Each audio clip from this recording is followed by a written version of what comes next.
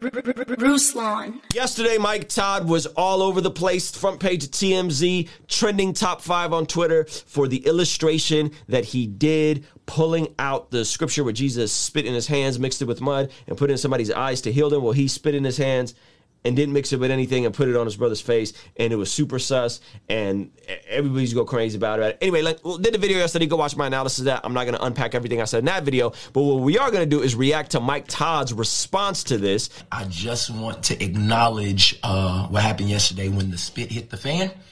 I watched it back, and it was disgusting. It was disgusting. Mike, I told you to call me, bro. It was disgusting, and this is great that he acknowledged that it was disgusting. This is a step in the right direction. That was a distraction to what I was really trying to do. I was really trying to make the word come alive and for people to see the story. But yesterday it got too live, and I own that. People to see Jesus. We want people to feel loved. We want people who are desperate to be able to find hope. And I'm passionate about that, so much so that I try to do extreme things to help people get it. And yesterday, he said he's passionate about people meeting Jesus. Amen. As am I. The question just goes back to, is the extreme things necessary? So he said he crossed the line. I love you guys. I appreciate everybody that's been praying for us and sending us messages. And to anybody who just saw that 3-minute clip, I really encourage you to go back and watch the whole message. There's some nice little plug right there. I like this. Yo, Mike Todd knows what he's doing, man. Truth and some life in there that could potentially change your whole life. When Jesus spit on that man, he was blind and then he could see. For my brother who I love and honor so much, I just called him. He was bald before I spit on him, and he's still bald today. So no miracle. he got jokes here, and so next time I'll rethink and do something differently. I love everybody. I'm praying for everybody. And Transformation Nation, thank you for riding. We're going to represent God to the lost and found for transformation in Christ. All right? It's never my intention to distract others from God's word on the message of Jesus, even with illustrations. I apologize for my example being too extreme and disgusting. I love everybody. Where do you go? He apologized. Do you guys think it's a solid apology? To apologize is to make right. Does he grow from here? How does he learn from this? How does this stuff not happen again? This isn't the first time an illustration went over the top and just hasn't been a good look. You know, this is the most wild with the most spread. I would have liked to see him say, yo, I apologize, and moving forward, I'm going to bounce off every illustration idea off of my team, my elders, you know what I mean? And people kept saying that, yo, he has elders, they do a sermon prep with a whole team of people. I'm like, how? Where were they at? Who okayed this?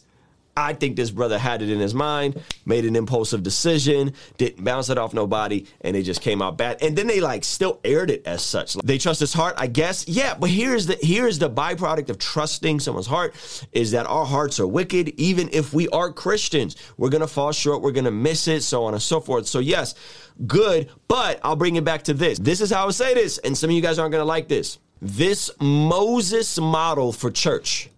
One guy gets a vision from God because he has a mountaintop experience with God, and everyone has to then get in line with what his vision was. And if he says something out of pocket, it's okay because God spoke to him. This is a lot of our modern churches with regards to how leadership is set up, is it's very much so a one man's vision of how a church is going to go, and then everyone comes around and supports what they are to do and say, and whatever vision pastor has, you got to acknowledge whatever pastor says because God speaks to pastor. God gave the vision to pastor. I don't know if that's the motto for the New Testament church.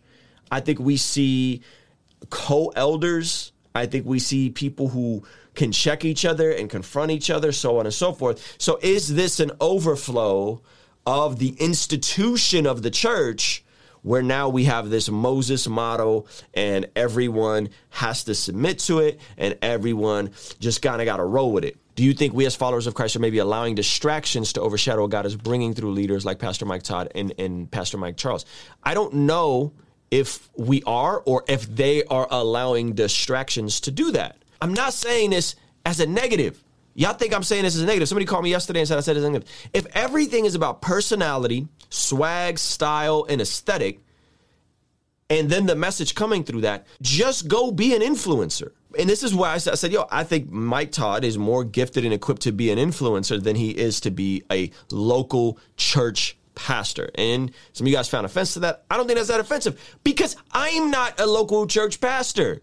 And it's extremely liberating to not have to locally shepherd a church while at the same time having the freedom to communicate with aesthetic and quality and all of these different things. That is the part where I think we can step into this space. And right, because remember, like Transformation Church, they're not even meeting in person. Like it's a virtual thing. The people you're hearing in the crowd are the staff. You could just make dope YouTube videos and you have the resources to, and that is amazing. And then create an online community and so on and so forth because they're not even meeting in person.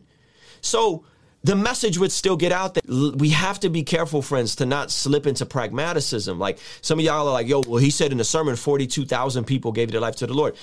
Billy Graham, at his peak, said that when they looked at the people that came forward and made public declarations of faith, less than like 2% of those people ever got plugged into churches and got discipled. Just because somebody got numbers and success don't always mean it's good. Just because something is popular doesn't make it right. That's a different type of bias. Yo, 42,000 people. Okay, how many of those folks were baptized? How many of those folks in a small group? How many of those folks are living their life God's ways and really pressing into that, right? I don't know. But I think God can use what Mike Todd is doing from a open door, big door standpoint. Praise God for that. Boom. That's amazing. And then get people plugged into local, small ecclesia bodies. I beg the question. Does it need to be done on a church stage as if it's a service with a crowd of 50 people that are the staff hyping it up and there's no real audience there? It's just go out and shoot movies, fam. Go out and shoot fire 20-minute YouTube videos because you're operating more as a content creator. Like y'all think that's mean. I'm not being mean. I'm telling you that there are brothers that didn't fit into the mold of what it means to be a pastor, and they're way more fulfilled doing what I'm doing or what Alan Parr or John McCrae is doing than if they were to try to fit into a Sunday morning capacity. And that's not a knock. That is a point towards liberation. A lot of y'all here, you love Jesus and you love music. That don't mean you need to be a worship leader. That don't mean your call is to be the next Maverick City Music. That don't mean that your call is to be the next pastor of some mega church. This can mean something totally different for you. Right? This can mean, because listen, being a local church pastor is one of the most difficult, hardest things you could possibly do. Most church pastors I know, they're tired, they're burnt out, they're dealing with mental health issues, there's strains on their families. This is a very difficult job. But a lot of brothers, they're not wired to be shepherds. They're not wired to counsel you through your issues. They're communicators, man. They're evangelists, right? And so you got folks that are trying to fit themselves into an institution that wasn't designed for them. And then we're wondering, well, why is this not working? Why are they struggling? Why does there seem to be this consistent pattern of burnout from these megachurch pastors over and over, whether it's the Carl Lentzes, whether it's the Brian Houstons, whether all these scandals that are happening? Why is this a pattern? Mark Driscoll, so on and so forth. And then what does he do? He leaves, he goes, starts another church. Then he stopped and go do another thing, right? Maybe you're just supposed to write books. Maybe you're supposed to go make movies. Maybe you're supposed to go do something totally different. You don't need to squeeze your way into this role that maybe you weren't even cut out for. I'm much more of an evangelist and a preacher than I am a pastor shepherd.